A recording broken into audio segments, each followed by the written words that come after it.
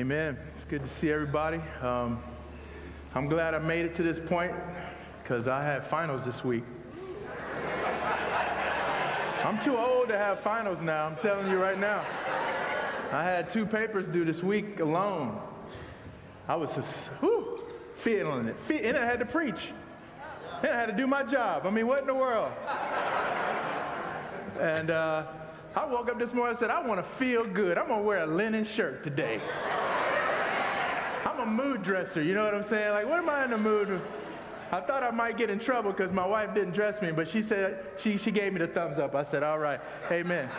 I'm not in trouble. But now I'm mad at the worship team because they played too many good songs and made me sing, and so now I might lose my voice in the middle of the sermon. Man, my man AP coming back talking about let it rise. I said, okay. He threw a couple oohs in there, you know. I was like, okay, AP is back. Man, it's good to see everybody. Oh, all right, we're going to jump in. I know I got my timer on. I'm ready to roll. We're going to start a new series this week.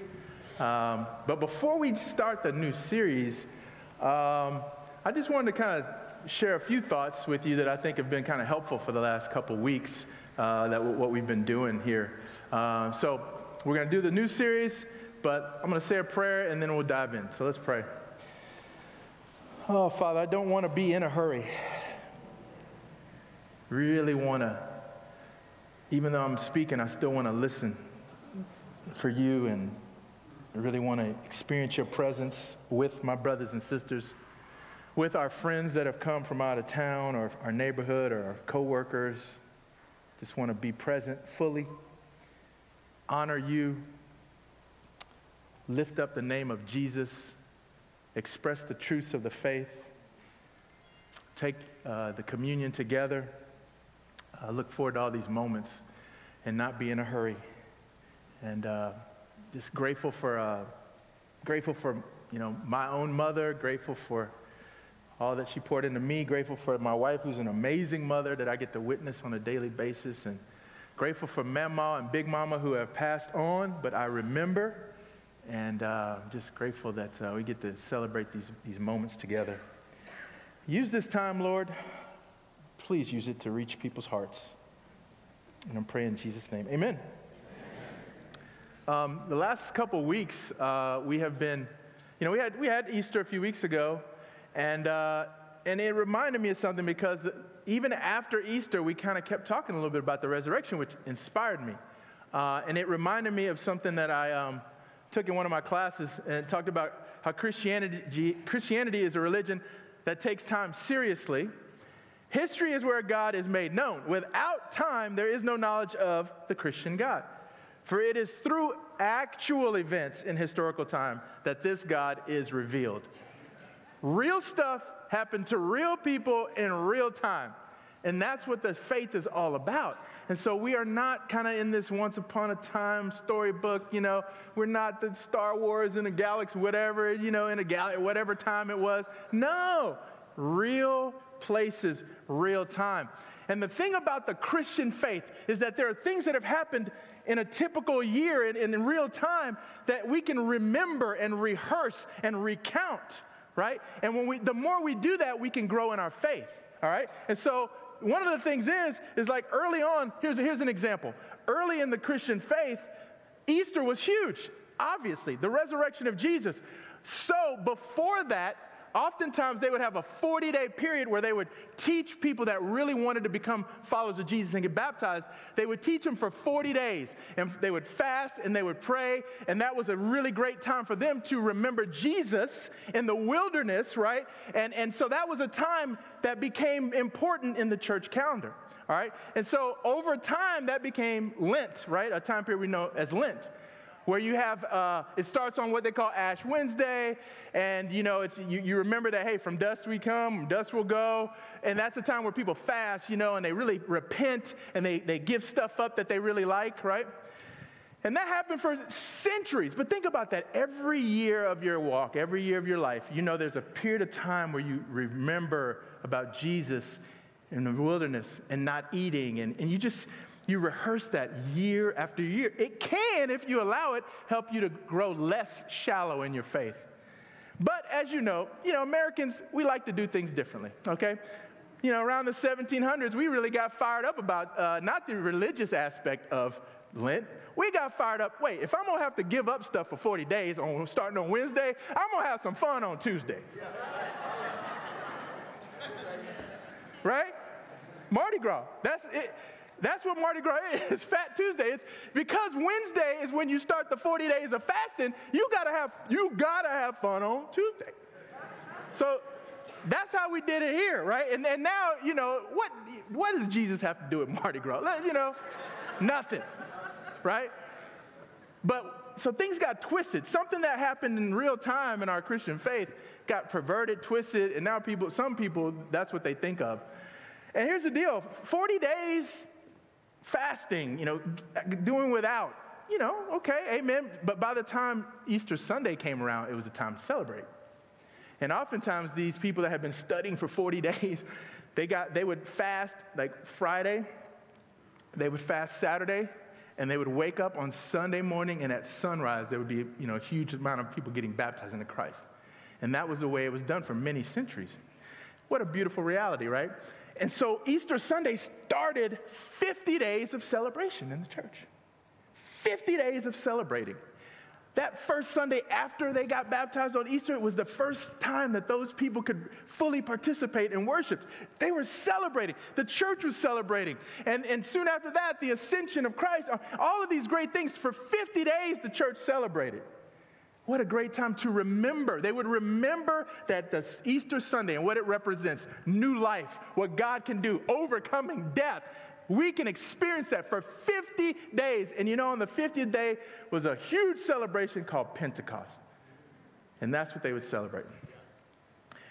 So just think about it. Isn't it ironic that here in our country, most people remember the 40 days where you give stuff up more than the 50 days where we're supposed to celebrate? Why did that happen? I say we bring back the partying. You know what I mean? That's kind of where I'm at. I want to figure out how to have post-Easter and in between Easter and Pentecost and culminate in I want to figure that out. It might take us a few years, but I'm just letting you know that's kind of where my mindset is, because these times are real in our Christian lives, guys. These are real moments that happen. In Pentecost, we're going to celebrate that June 5th, all right? So get ready. We're going to hopefully have some food and just celebrate how powerful it is when God's Spirit has come to be with us in a powerful way and to even dwell within us. It happened in a real time and real place. So time is important, and we're going to look at some things here in the next series. We're going to talk about some of the things in the Christian faith that are important to our faith, and talk about them in such a way that hopefully we can be inspired to be able to share these types of truths with people without feeling intimidated or without feeling like we got to be crazy defensive, And it's called, the term that's used is apologetics, which really is a word that means to defend something. Problem is, oftentimes when we hear defend, we get kind of funky. We think we got to assume a posture of you're the enemy and I'm going to defend. That's really not the spirit of what it's supposed to be about. Right? And so our new series is going to talk about, some of these truths of the Christian faith, right? What is truth? That's what Pilate asked Jesus. What is truth, right? As if to say, how can anyone know truth anyway? But I'm here to tell you, your faith is based on real facts, happened in real places, that either happened or didn't happen, but let's not sit there and say it's like Leprechauns or Star Wars. No. And so, now, we can be all funky as we talk about these things, and, because you know how this world is. Well, you got your truth, I got my truth, there's that truth. Okay, well, or there's another way to look at the world, right? And this passage, right, is a wonderful passage that gives us kind of the framework of what we're talking about today. But in your hearts, revere Christ as Lord, right? And always be prepared, right, to give an answer. Some of your translations say, make a defense. That's what that word means, apologia. Always be prepared to give an answer to everyone who asks you to give the reason for the hope that you have. But do this with what? Gentleness and what? Say that again. Oh, if Christian people could be known for this. If only we could be known for this. Gentleness and respect. Yes, it might be a defense of the faith, but you don't have to be ornery about it. All right? I forgot to change this slide. I told you I had finals, so I messed up a word on this slide, so there you go. But it's a quote. Often it is not the precepts of the Christian faith that are offensive to the people of India. It is the way Christians present them in their life and practice. And this is a current kind of evangelist kind of guy out in India who's trying to spread the word in a primarily Hindu nation, right? And so it's the way we can come across, guys. So let's remember, don't be all funky out there, you know, when you're waiting in line for your, caramel macchiato and you start talking to somebody and they start bringing up the faith and you can actually have a conversation and approach these truths. So we're going to talk about a couple things today in the time that we have that I think will be helpful. And so let's look at the basic tenets of the faith, right, that Paul talks about in 1 Corinthians 15. And he lays them out really, really easily, right? We'll just jump to verse 3. For what I received, I passed on to you as of first importance, that Christ died for our sins, according to the Scriptures, that he was buried, important, don't look over that he was buried, that he was raised on the third day, according to the Scriptures, and that he appeared to Cephas, then to the 12. After that, he appeared to more than 500 of the brothers and sisters at the same time, most of whom are still living. Think about that. Paul is making a statement. If you think I'm crazy, you can go find some of these people that saw him and talk to him. I mean, imagine making that claim. You gotta really believe that. And then he goes, but some of them have fallen asleep, some of them have died. So Paul says, I know these people. And I know some of them have died and some are still there. Go talk to them. See if I'm crazy. Again, he doesn't have to be mean-spirited as he's sharing this. Just gentleness, respectful, right? Then he appeared to James, then to all the apostles, and last of all, he appeared to me also as is one abnormally born. All right, so he died, okay, and he was buried, and then he rose again. All right, so we'll explore some of these things. The first thing we're going to look at is there's not too many options about what happened on Easter Sunday. There's not too many options. I mean, think about it. Either the tomb was empty or what, right? So we got to figure that thing out. Again, this is in real time. Jerusalem's a real place, guys. You can go there today. This is where it happened, all right? And guess who were all four Gospels say the same thing, basically, about the gender of people that were first resurrected people, right? That saw Jesus resurrected. And what was their gender? Women, right? John's Gospel talks about Mary Magdalene going, right? So women. All of the Gospels talk about women being the first people to see the post-resurrected Jesus, okay? Amen. So right there, you got to deal with that. You need to deal with that. And this is what I mean. If you're a first century Jewish context, first century Jewish people are writing these scriptures, they're trying to even convert in a way their own people. This is the problem that a first century Jewish person has with women. This is history. Look it up, right? Josephus was a Jewish historian. In his Antiquities, let not the testimony of women be admitted on account of the levity and boldness of their sex. So women's testimony invalid. Their testimony is not valid. These are rabbinical texts, some of these. These are rabbis writing. Again, real people writing real words, real time. Go find it. It's there. Sooner let the words of the law be burnt than delivered to women. I'm just a messenger, you know what I'm saying? Moving on, started to feel some stuff coming up here. Happy is he whose children are male, but unhappy is he whose children are female. Now that hits a little close to home. I'm a girl dad, and I love it. Blessed are you, Lord our God, ruler of the universe, who has not created me a Gentile, a slave, or a woman. Thank you, God. Oh. This is the context that the people writing the scriptures lived in. This was the water they swam in and the air they breathed. If you don't have too many options. So why would people that are Jewish write about their Jewish Lord and say that the first people to bear testimony to his resurrection were women? Why would they do that? And all of the gospel writers did it. I mean, wouldn't you want to erase that? Seriously. Wouldn't you just, let's slide somebody else in there. Guys, this faith is never going to catch on if we got to rely on the women. But no, that is what has been recorded.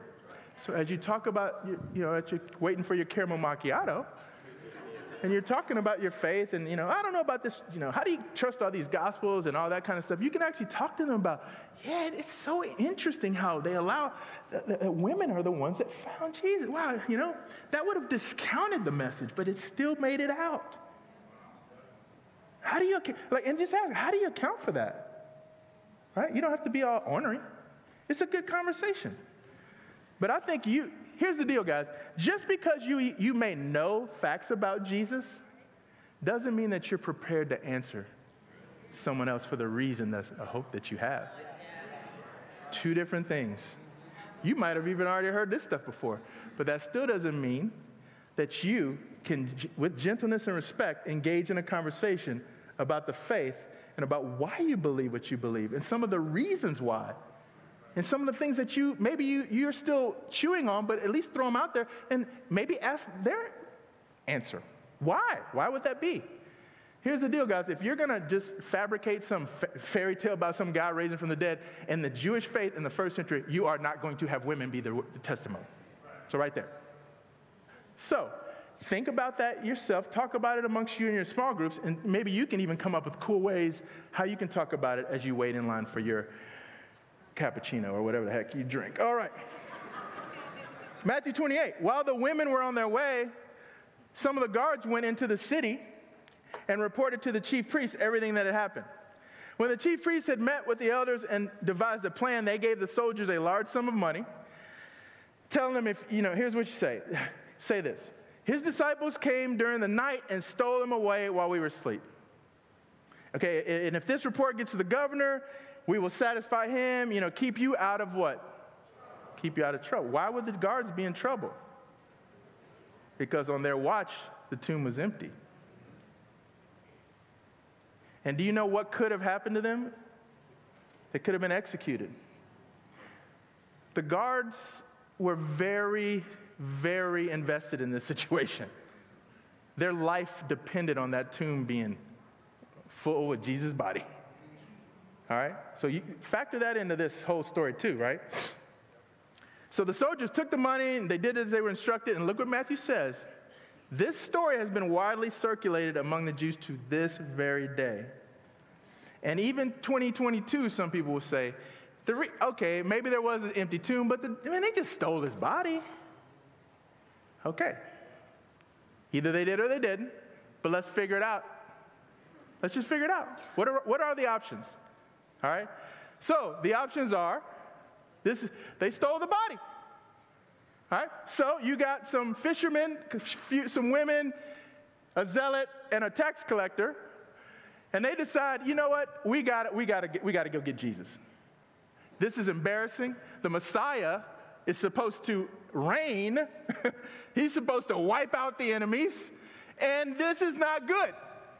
So we got to go steal the body. Great. What's the plan? How are we going to get past the Roman guards? I don't know. Okay, we'll just have Mary walk in front of them, and that'll distract them. And then we'll go in and get right? So you got to figure out how these people are going to get, they had weapons. No, their leader told them don't have weapons. Wow, how are we going to do this? Let's say they got the body. They beat up the guards. They rolled the stone away. They got the body. What are they going to do with the body? Let's burn it. You can't burn it. Everybody, it brings attention to what you're doing. What are you going to do with the body? Let's just throw it in the Sea of Galilee. Oh, my gosh. All right. Maybe they did that. Put it in the Sea of Galilee. Put a millstone around his neck so it'll drop. I don't know. But if that happened, then you got to think, what's the end game? I mean, what's the end game? So they got the body. They stole the body. They buried the body. Or they dumped the body in the sea. So then they're sitting there going, all right, here's what we're going to do. All right. Now that we got the body figured out, tomorrow let's just start telling people he rose from the dead.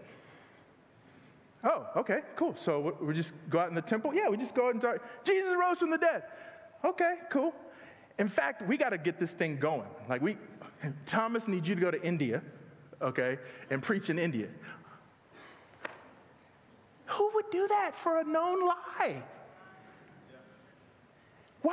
Who would just go out there and start saying something they know wasn't true? Because their life might get taken from them. The guy they're following just got killed by Jews and Romans. So now they knowingly have lied. Now they're going to go into the same place where Jesus got killed and just put their life on the line for something that's a total lie. That makes no sense. Not one of you would do that. Right? So this can't be, this isn't even a reasonable, this isn't reasonable. Right? And again, you should ask people, hey, would you be willing to die for like something you just knew wasn't true? That's a feasible question that you could ask somebody in a conversation about why you believe what you believe, right? Because I wouldn't just go out there and give my life away for something I knew was not even true. Come on. All right, so what happened to the body? Because that's the one thing that could have squashed Christianity in 5 minutes. If Jesus' body was in there, I mean, all you had to do was, all right, all these people are screaming that he rose from the dead. Just go get the body, man. Here he is. See, Christianity's done. You and I are just hanging out right now. We don't have anything to do. But that's not what happened. Because even the Jews acknowledged that the tomb was empty. Because they had to come up with a plan. So the body was in there and they just missed it? No, that's not reasonable. Okay, the body wasn't there. Well, who got it? The Roman guard? No, the Roman guards aren't going to be a conspirator because they're going to lose their life if the body's not there. How many options do you have? Maybe, just maybe, God did what he said he was going to do. And so here's the deal. If it's true that Jesus was buried and everyone saw him dead and buried, and if he really did raise from the dead, what does that mean to you today, right now, about the Christian faith? Is it really that crazy to believe that the creation that we have and all the incredible miracles that we are privy to, that same God, can't he raise somebody from the dead? And these are things that hopefully we can learn how to have conversations with our friends and talk about these things with gentleness and respect. And hopefully, yeah, like I said, in your small groups, you guys can get together and talk about these types of things. Let's help each other grow. That's what this world needs, is it needs Christian people that aren't all intimidated or whatever. Just say, hey, you know what? There's stuff about our faith that is built on strong evidence, okay? And here's the cool thing. Over the next coming weeks, we're going to look at other aspects of what you can believe in, whether it's the Word of God or any, we got stuff we can believe in because there aren't too many options. And if that tomb was empty, then that means God can overcome death. That's what that means. And if that tomb was empty, that means Jesus' claims were true. And if Jesus' claims were true, isn't it reasonable for you to think more about what those claims were? You notice how I said that, people? I didn't say, you need to follow right now or you're going to go to hell. I didn't say that. You can say, have you ever really considered these claims? Because if that tomb was empty, what does that mean for you? And I'd like for you to know what that means for you. And these are the types of conversations we can have with gentleness and respect, because we believe something that really happened and that we can be proud of and not afraid of, and that we can share with the entire world. And I'm going to say a prayer, and we are going to take the Lord's Supper together. Let's pray. Father, we believe in you. And we are grateful that you care so much about us. And we are grateful that Jesus came and brought the light that you put in him and gave it to all humankind. And we are grateful that he was willing to even lay his life down for all of us. And as we take the bread that represents his body, and as we drink of this juice that represents the blood that he shed, we do this with a sense of humility and also a sense of expectation. Because we actually believe that you raised Jesus from the dead, Lord. And we also believe he's coming back. And that this world that is filled with so much junk in it, that Jesus is going to figure out how to make it right.